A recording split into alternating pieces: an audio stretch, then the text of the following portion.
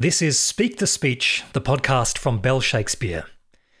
Bell Shakespeare would like to acknowledge that this episode was recorded and produced on the lands of the Gadigal and Wangal people of the Eora Nation, the traditional custodians of this land, and we pay our respects to their elders, past and present. Now is the winter of our discontent made glorious summer by this sun of York, and all the clouds that lowered upon our house in the deep bosom of the ocean buried. Now are our brows bound with victorious wreaths, our bruised arms hung up for monuments, our stern alarums changed to merry meetings, our dreadful marches to delightful measures. Grim-visaged war hath smoothed his wrinkled front, and now, instead of mounting barbed steeds to fright the souls of fearful adversaries, he capers nimbly in a lady's chamber to the lascivious pleasing of a lute. But I, that am not shaped for sportive tricks, nor made to court an amorous looking-glass, I, that am rudely stamped, and want love's majesty to strut before a wanton, ambling nymph, I that am curtailed of this fair proportion, cheated of feature by dissembling nature, deformed, unfinished, sent before my time into this breathing world scarce half made up, and that so lamely and unfashionable that dogs bark at me as I halt by them. Why, I, in this weak, piping time of peace, have no delight to pass away the time, unless to spy my shadow in the sun and descant on mine own deformity. And therefore, since I cannot prove a lover to entertain these fair, well-spoken days, I am determined to prove a villain, and hate the idle pleasures of these days. Welcome to Speak the Speech, the podcast from Bell Shakespeare. I'm your host, James Evans, and that was the opening lines of Richard III, read by our guest this week. She is an award-winning actor and writer who played the title role in Bell Shakespeare's 2017 production of Richard III, taking home a Helpman Award as Best Actor. In 2020, she was awarded a Medal of the Order of Australia for her contribution to the performing arts. Most recently, she played the leading role of Sister Harriet in the Amazon Prime video series Hunters opposite Al Pacino. It is my great pleasure to welcome Kate Mulvaney. Kate, welcome to Speak the Speech. Hi, James. Thank you for having me. No worries. Speak the speech. Now, this and what a speech! My goodness, this speech is really unique, isn't it? Because it's the only Shakespeare play where he starts with a soliloquy from one of the main characters, bringing us into the story. That's right. Yeah, so often we hear about the character kind of arriving by some other extraneous character going, and here he comes, yep. Here she is. This one starts front and centre with Richard III. And I think it's just such a genius move by Shakespeare because he gets this character to woo us immediately. He is a loathsome, frightening, angry little man, and the best way to make the audience fall in love with him is to actually have him kind of say, hey, come along with me. So you're making the audience complicit, really, in Richard's journey. He does. He makes the audience complicit, and he uses a variety of tricks to do that. And the first of those tricks is the first word, now. Now is the winter of our discontent. And the reason that Shakespeare, I believe, has used that now is to place it, as in we're all here right now, this is happening now. But also Shakespeare uses the ow sound over and over and over in this first initial speech. And he uses the word hour as well. So it's immediately saying to the audience, this is us. I'm talking about all of us here. Yeah. Now is the winter of our discontent made glorious summer by this son of York, and all the clouds that lowered upon our house. And it's so sexy and seductive, and he's wooing the audience to come with him. He also drops a couple of jokes in there. You know, Sure. He's cheeky, and he's talking about dancing with ladies and lutes and things, and he's cheeky, so we laugh at him. So that when he gets to the point when he says, by the way, all this joy and beauty and fabulousness that I've just been talking about, our joy, I'm going to ruin that. Yeah. And he tells us straight away what he's going to do. And from that moment on, you're stuck. Unless you want to walk out of the theatre, you are stuck. But he charms you in such a way with this opening speech that you can't help but get a bit addicted. He's like a big sugar stick. You kind of just want to keep tasting him. And he keeps coming back to the audience, doesn't he? He keeps saying, well, look what I just did. Wasn't that amazing? Now watch what I'm going to do next. Watch what I'm going to do next. He tells us every step of the way what he's going to do until about 2/3 of the way through, where he actually starts keeping us away, keeping us out of the conversation. And so there's a betrayal there. He's made us fall in love with him. He becomes our lover in the very first speech. But by the end, he's betrayed us. But all of a sudden, we're too far in. We are complicit. We have supported this monster. And now we have to deal with the repercussions. And then there's a difference in even the sound you were saying earlier. That's right. About that final speech of Richard's. Even the sounds are different in that speech, aren't they? The sounds are so different. The beautiful sounds, the vowel sounds, and those wooing sounds that he uses in the very first speech. By the end, he's talking about vagabonds, rascals, and runaways, a scum of Britons and base lackey peasants, whom their o'ercloyed country vomits forth. And it's just all these consonants. When you perform this, it's terrible for the actors around you because you spit all over them because it's just so. He's literally spitting out these words, which is such a contrast to the first speech, and it also shows the dilapidation of his mind. That this man that used to have such control over his vocabulary has lost it in the final stages of this play. It's also, that first speech, really blunt in a way. I mean, we know that Shakespeare loves his opposites and, lover and villain, winter and summer. He really sets up an us versus them, doesn't he, in that first speech? He does, and he does it all with a smile. You know, it's almost sardonic. Isn't this wonderful? Isn't it great, this world that we're living in at the moment? And it is great. What he's describing is absolutely fantastic. Yeah, it's peacetime. It's great. It's peace. It's victorious wreaths and monuments and merry meetings, and everyone's loving each other. But he wants us to go the dark side, and we do. We do, because he's so convincing. And does he blame? It looks like in this speech he's blaming nature, dissembling nature for his very character. You've made me this way, therefore I will behave this way. Yeah.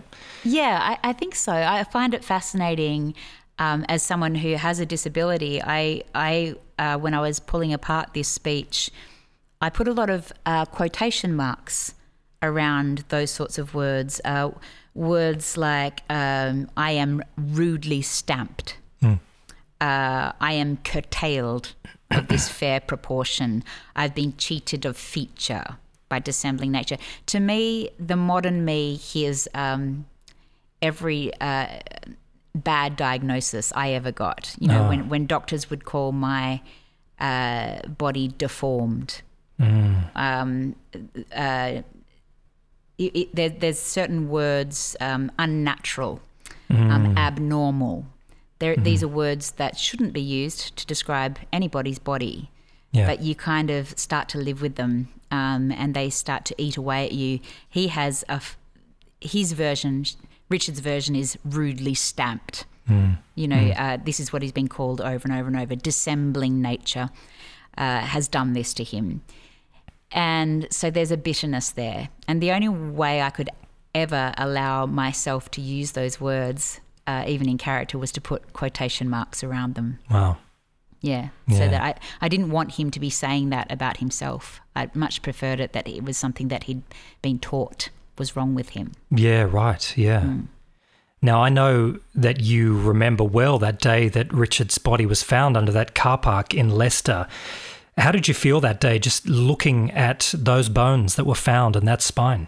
Well, it was extraordinary because that was my spine. I obviously I have a lot of X-rays and MRIs that have come from my own personal spinal condition, and unfortunately, part of that condition is that it gets worse as the years go by. And it was almost like it was like our paths had crossed, or our timelines had crossed in that car park. My husband called me out and he said, "Look at this." He said, "That's you, it's your X-rays." And I went, "Yeah." And then it said it's Richard III. And I was very emotional. Wow. Because I realised how much pain he must have been in. Sure.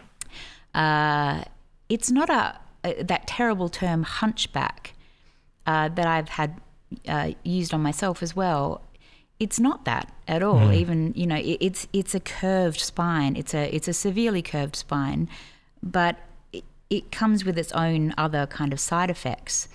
And to know that about him, so many things fell into place for me. In my research for Richard, I also discovered that he wasn't a great foot soldier, but he was a fabulous, fabulous horseman. Right. Because the saddles that they used back then were quite high, and so they could keep him upright, and they gave him a sort of brace for his back. And he was a really excellent soldier on horseback. So it kind of made sense to me that his desperate scream, a horse, my kingdom for a horse, wow. Yeah. When he's on the ground sort of flailing around the Battle of Bosworth, it was just this, I really felt for him, because I thought, I know your spine. I know that when you live with a spine like that, you find the thing that is best for you, and when it's taken away from you, you really suffer. And it would have been a terrible way to go, the way he did. But I felt for him when those bones came out. I really did. Yeah, and in fact, not only the connection that you have physically with Richard, but isn't there a family connection as well? Yeah, that was the really, really strange thing that happened as well, was around the time I got cast as Richard, like only about a week after Pete had asked me to take on the role, we got a phone call from a family member that we hadn't met before, but he was researching his family tree and he was tracking down everyone around the world, and he called my mum and he said, just letting you know you're in my family tree. And they had a lovely conversation, and she said, "Who else is in the tree?" And he said, "Oh, well, we've got," and he had some names, and he said, "There's even a king in there way back." and mum asked him who it was, and he told her, and she called me. And she said, "Oh, you'll love this. There's we're related to one of the fellas from one of the fellas from Shakespeare." And I said, "Who?"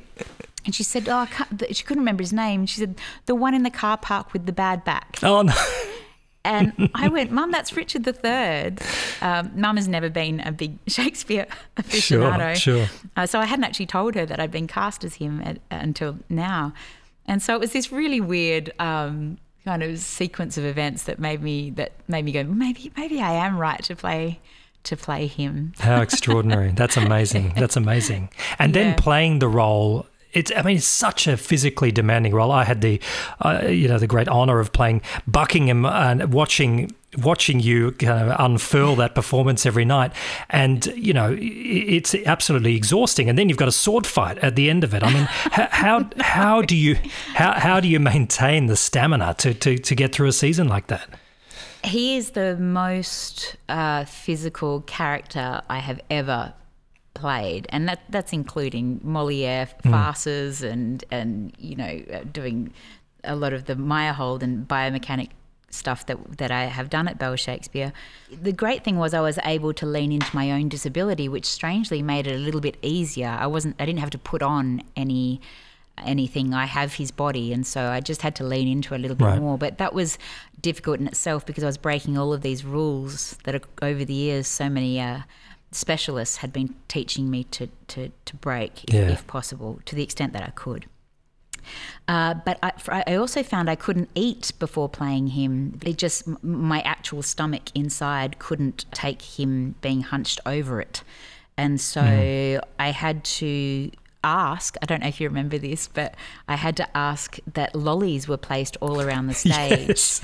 So that if I ever felt a bit faint, and I did, I often felt faint because I couldn't have a proper meal before, I could just, have a red snake or a biscuit or something. There's a reason we had that biscuit scene. We had a biscuit scene. That's right, yeah.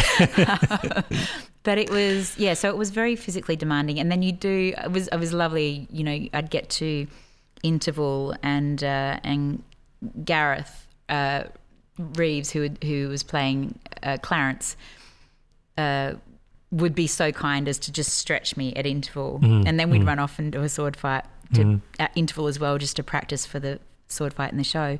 But it was honestly, I would get to that speech, the spitting speech, and it was like my mind was going, that's it, isn't it? Yeah. That's it. Now we're done. Surely it's over. Every night I go, oh God, there's the sword fight. So then we'd have the sword fight, and then he should be dead, but we decided to add an extra speech at the end of that sword fight. That's right. So I'd get through the sword fight and go, oh God, now I've got that other speech. And it was all I could muster to get up and actually do a bow. I was spent at the end of every night. And I went home and ate some food every night. I'd eat 3 meals at the end of every night. So fast forwarding a couple of years, you get the opportunity to play a lead role in a TV show opposite Al Pacino, who himself has famously played Richard III. Now, I'm really curious to know, did you have Richard III chats with Pacino? We did, and I was so nervous. Al is the most warm, generous, kind, impish person.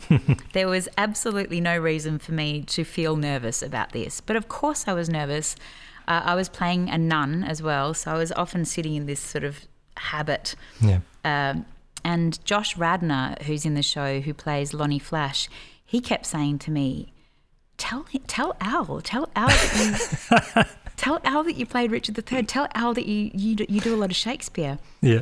And I said, no, I just don't know him well enough yet. And, what's he going to care? He probably has, who cares? Anyway, one day, I think a light had blown on set and we were all kind of stuck together in the room. And Josh said, Al, what's your favourite character you've ever played on stage? And Al said, Richard III. Oh. Richard III. There is no one like Richard III. And there's your opening. Well, it wasn't. I was still, would you believe? I still sat there, and Josh was looking across the room at me with his eyes wide, and I was shaking my head, going, no. And then he said, Al, there is another Richard III in the room. Do you know this? And Al said, have you played it to Josh? And Josh said no, and he pointed to the nun in the corner. And from that moment on, Al and I chatted about Shakespeare all the time. I showed him pictures of the Bell production. Oh, he's like, great. We got to do this again. You got to put it on. I want to come and see it. And it was just but we discussed it a lot. And I was able to say to him, I share Richard's disability. I said to him, because he was very intrigued by how I entered the stage. Oh, yeah. Yeah, and I said, well, I kind of crept on. The audience didn't see me. I came on while the house lights were still on, but the stage was sort of semi-dark, and I just sat quietly with my back to the audience. And some people noticed I was there, and some people didn't, and then I'd kind of turn and spot them. How did he do it? Something completely different. He had someone chase him on stage. He had someone. They weren't seen, but he would, in the dressing room, he had some lady that was assisting him, and every night he would get her to kind of whack him and chase him on stage. So he would scurry on like a spider. Yeah, right. And I said, well, we were both playing little spiders, weren't we? I just kind of appear when you least expect it, and you ran on. And he said, yeah. But he also said something that I found really interesting. He said he's exhausting. He said, I've never moved so much as a character. And I said, yeah, I was the same. And I remember John Bell saying on the opening night of Richard III, he said, be careful how much you move because you're going to wear yourself out. Find moments of respite. And I took his advice on that, and I did allow myself moments of just sitting, leaning. I leaned on all of you a lot. Yes. I'm so sorry about that, but it had to be done. I was all kind of hands and leaning, and that was because he's a little spider.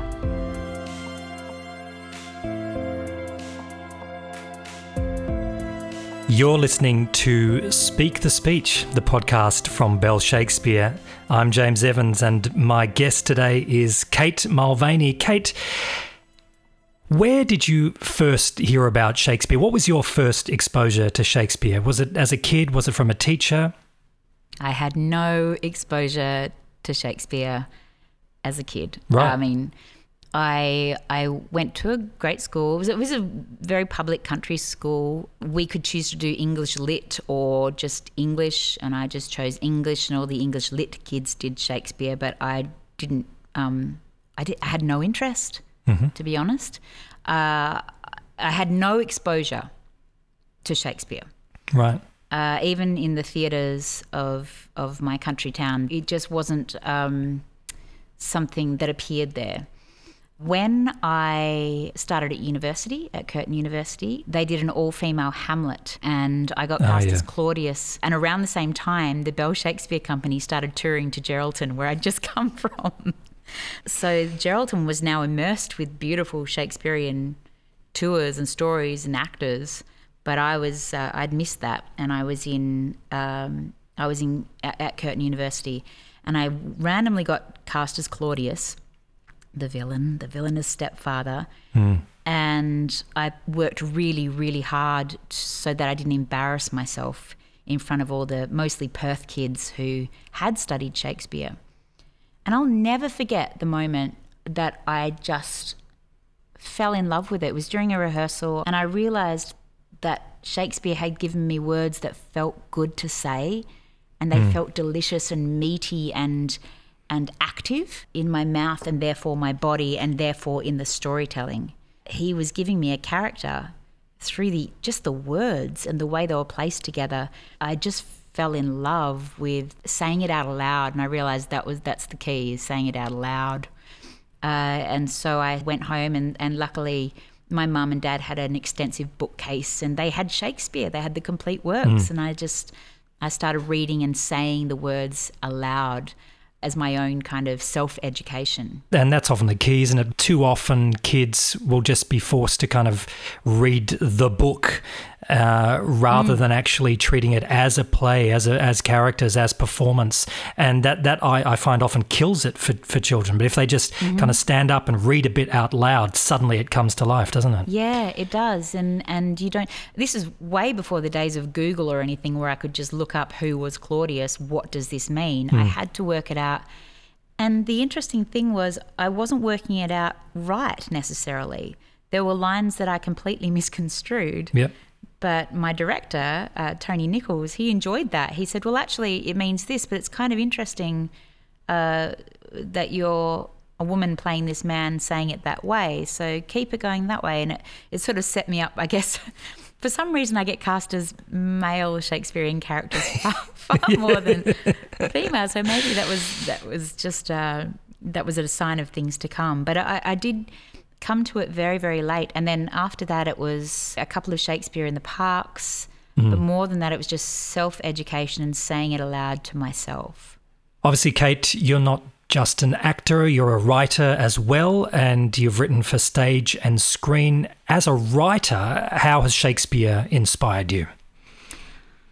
Oh, that same reason, the same reasons that I love performing Shakespeare, and that is putting the right words together and making it delicious for an actor to say and for an audience to hear. It's like the actor has to pour the glass of wine and the audience sips it. It's a and obviously there are some fabulous narratives in Shakespeare too that I've found inspiring. I love that he takes risks. I think the most important part of being a writer, particularly of plays, is to take risks and be bold and be brave. And don't toe the line necessarily. And that's the wonderful thing that Shakespeare does, is he encourages you to be imaginative, not just on stage but off stage. He encourages the audience to think things, imagine what this, actually becomes. And I think, that's what I absolutely take more than anything into my writing, is trying to be as creative and bold and imaginative as possible with the resources that I have. Yeah. Now, way before Richard III, your first audition for the company, you did a piece of Claudius as your first audition for the company. Do you remember that? I did. Which shows that I was, even though I'd been, doing my research, I was still terrified. I still hung on to that beautiful Claudius speech. Oh, my offence is rank, it smells to heaven, it hath the primal eldest curse upon it, a brother's murder. Pray can I not? I loved that speech. I loved that Shakespeare had put his villain front and centre, praying, and that we got to see someone who'd done the most awful thing actually have a crisis of conscience. And I guess the lapsed Catholic in me was really impressed that he kind of went, sorry, God, I want to keep this stuff anyway. I'm going to continue the way I am, thanks. There was something about that, and the image of the snow with blood and this beautiful imagery that happens in that particular speech. And I took that in and I did the audition in front of John Bell. But I was going for Beatrice, so I don't know what possessed me to go in and do Claudius, but I did. And he said to me, he was beautiful. He said, that was a very strident audition. I'll never forget that strident. word. God. And he was lovely. And then one day I went home and it had been raining, I remember, and there was a letter tucked under my front door, and a handwritten letter, and it was sort of running because the rain had hit it. But it was from John Bell saying, Kate, I loved your auditions. You didn't get the part, but I promise we are going to keep you in mind for things down the track. And a few years later, it was a few years later that I was asked to play Cassius in Julius Caesar. So that was your first role with Bell Shakespeare, playing Cassius. Peter Evans directed that production. It was a national tour. Colin Moody was your Brutus. He was. What was that like? 30-odd venues around the country, 6 months on the road. What was that experience like? Oh, it was just incredible. In between the time of the audition, Claudius audition. I always think Claudius got me Cassius. I was auditioning for Julius Caesar down the track, but in that time, I'd had a very traumatic couple of years. My partner had passed away, and so I'd kind of disappeared from theatre a bit, and was using the time to heal, and it wasn't going very well. I really missed theatre, but I didn't know how I was going to get myself back on a stage and be really public, and it was a really awful time. And then all of a sudden I got this offer to play Cassius, and it just floored me. But I needed to get bold, and I needed to take a risk. Yeah. And I thought, what better way to get back on a stage than to really hit every stage going in Australia. I knew nothing about Julius Caesar, nothing at all. I'd never seen it. I'd never read it. So I threw myself into that, and it was such a beautiful way to educate myself about, obviously, the play, but about this wily little creature, Cassius. And it was a really fantastic way, as I got through my grief and my sadness, to use Cassius as a sort of vortex for that. Yeah. For some reason, he helped me heal, as did that tour. The great thing that Bell Shakespeare does is they cast so well. They put together people that are able to live together for that long and live in buses and motels and things together. And it gave me just this little community as well as a national community, because we were hanging out in country towns and then hitting the big city. And it was a fantastic production as well. So it really was a game changer for me, Julius Caesar, and I finally got to work with Belle Shakespeare. The first of many projects you worked with Belle. Following that, pretty soon after, was Lady Macbeth. Yeah. And that was an extraordinary production, so intense. It was set on, I remember, on that blasted heath, and it was just about the loneliness and isolation of these characters. What was that experience like? It was a very eerie experience, that particular play. We also had so many things go wrong during that production. It was kind of notorious. It even made the Sydney Morning Herald as going, there is this weird cursed production going on at the moment, but it's really good. That's right. And now that was just before opening night. I wonder if you can tell us what is the real story about how all those boys got so sick and you just kind of sailed through. You seemed to be fine. What happened? It was my fault. I'll tell you why it was my fault. Okay. We had, we were going so well. We'd had the most delightful rehearsal process. We were in the theatre. We were teching, getting ready to preview and open. And we had one of those pre-season chats on stage where certain audience members are allowed to come and just ask us questions about what they will see when they do come to the show. Someone stood up and said, "Do you believe in the curse?" from the audience. And I said, "No. It's ridiculous." And then I said the word over and over and over and over and over. Just to show the curse wasn't real. Yeah. I said, come on, we're sitting on the set. No, it's ridiculous. And I remember looking along the line of actors, and some of them were chuckling. Some of them looked absolutely like deathly pale. And I felt terrible because I just totally imposed my own opinion on these people who might have their own beliefs. So I'm terrible. So I said, why don't we all go out for burgers? There's a new burger place that had opened at dinner break. Let's all go out for burgers and, And I apologised to everyone, and everyone had their burgers. And I was the only one that didn't eat egg on my burger. We all went back to the theatre. We all got into our costumes. We started teching again, and within half an hour, they just started dropping like flies. Yeah. And by midnight, they were hospitalised. Oh, yeah. We had to cancel previews. We had to cancel opening. We had to cancel a lot of shows. And I was just mortified because I went... Because you'd suggested the place, had you? I'd suggested it because I had said the word on stage, and it was this weird kind of warped way of the curse taking hold. And we had a few other kind of mishaps during that tour as well. But it was I loved it. I loved playing Lady Macbeth. What do you love about Lady M? What do you love about her? I love that she really... Well, for a start, I think we are exploring a character when she's a character that is deeply grieving, but not in the sad phase of grief. She's in the angry, bitter, hopeless time of grief where she needs something to cling to. She needs an ambition. She's desperate to crawl out of this awful, morbid hole that I believe the death of her child has put her in. She's sexy. So's he. They are a young couple. They have so much ahead of them.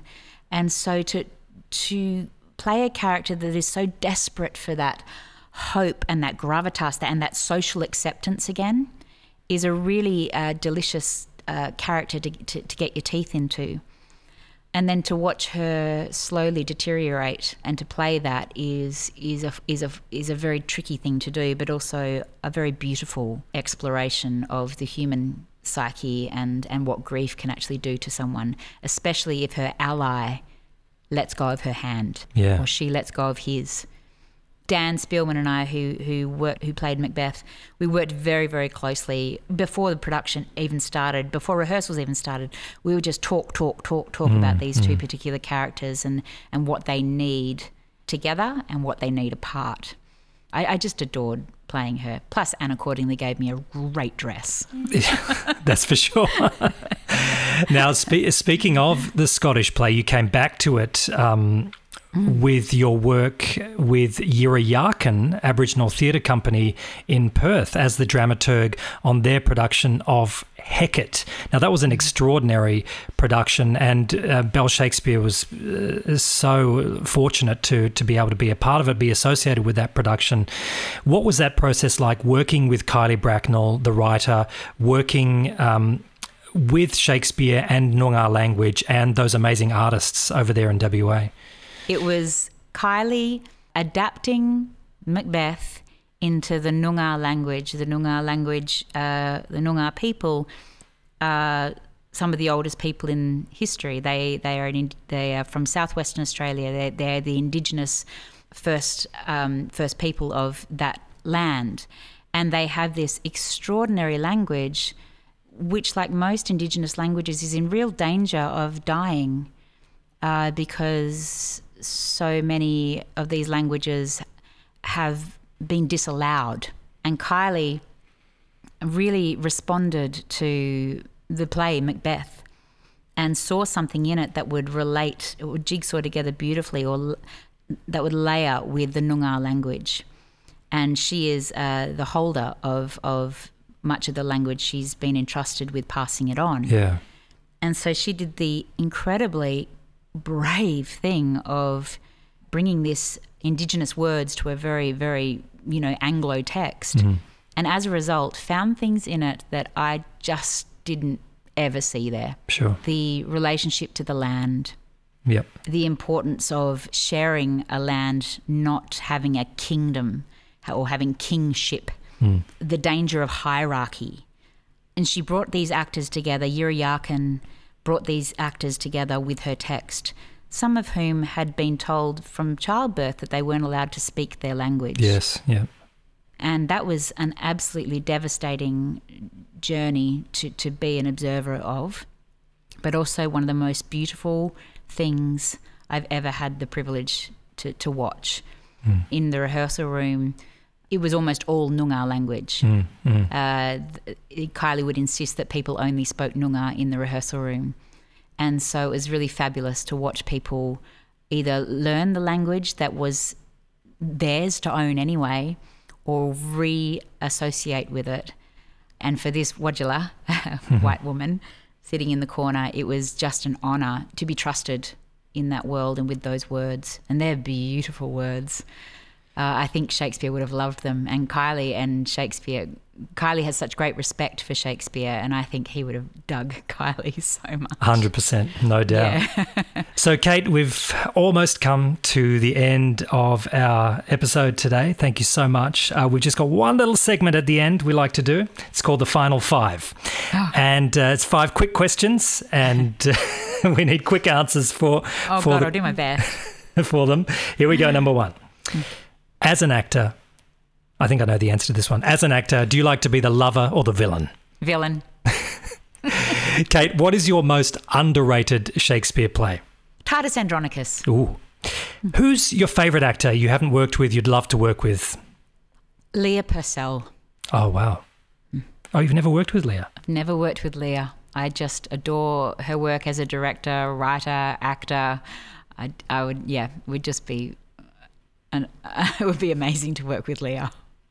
If anyone can make that happen, please do. Kate, what is your dream Shakespeare role that you haven't played yet? Puck. Oh, you want to play Puck? I've always wanted to play Puck. Does Puck fit villain or lover? Kind of neither, but a bit of both. Yeah, I think so. That's great. Oh, good idea. Okay, let's talk to Peter about that. Yes, and Kate, if you weren't an actor, what would you be doing? I think I'd be an historian. Yeah. I think because I love history, I love exploring how we got here and why we're here and whether we deserve to be here and all of that. And I adore history. So I think that's what I'd want to be. Kate, it has been an absolute pleasure. Thank you so much for joining us on Speak the Speech today. Thanks so much, James. It's been lovely to be here and speak the speech. Bell Shakespeare is Australia's national Shakespeare company. We perform in theatres and schools in every state and territory. If you'd like to support our work or to learn more about what we do, please visit bellshakespeare.com.au. Speak the Speech is produced by Bell Shakespeare and edited by Camillo Zanoni. Be sure to follow @BellShakespeare on social media, and don't forget to subscribe, rate and review the Speak the Speech podcast through your listening platform.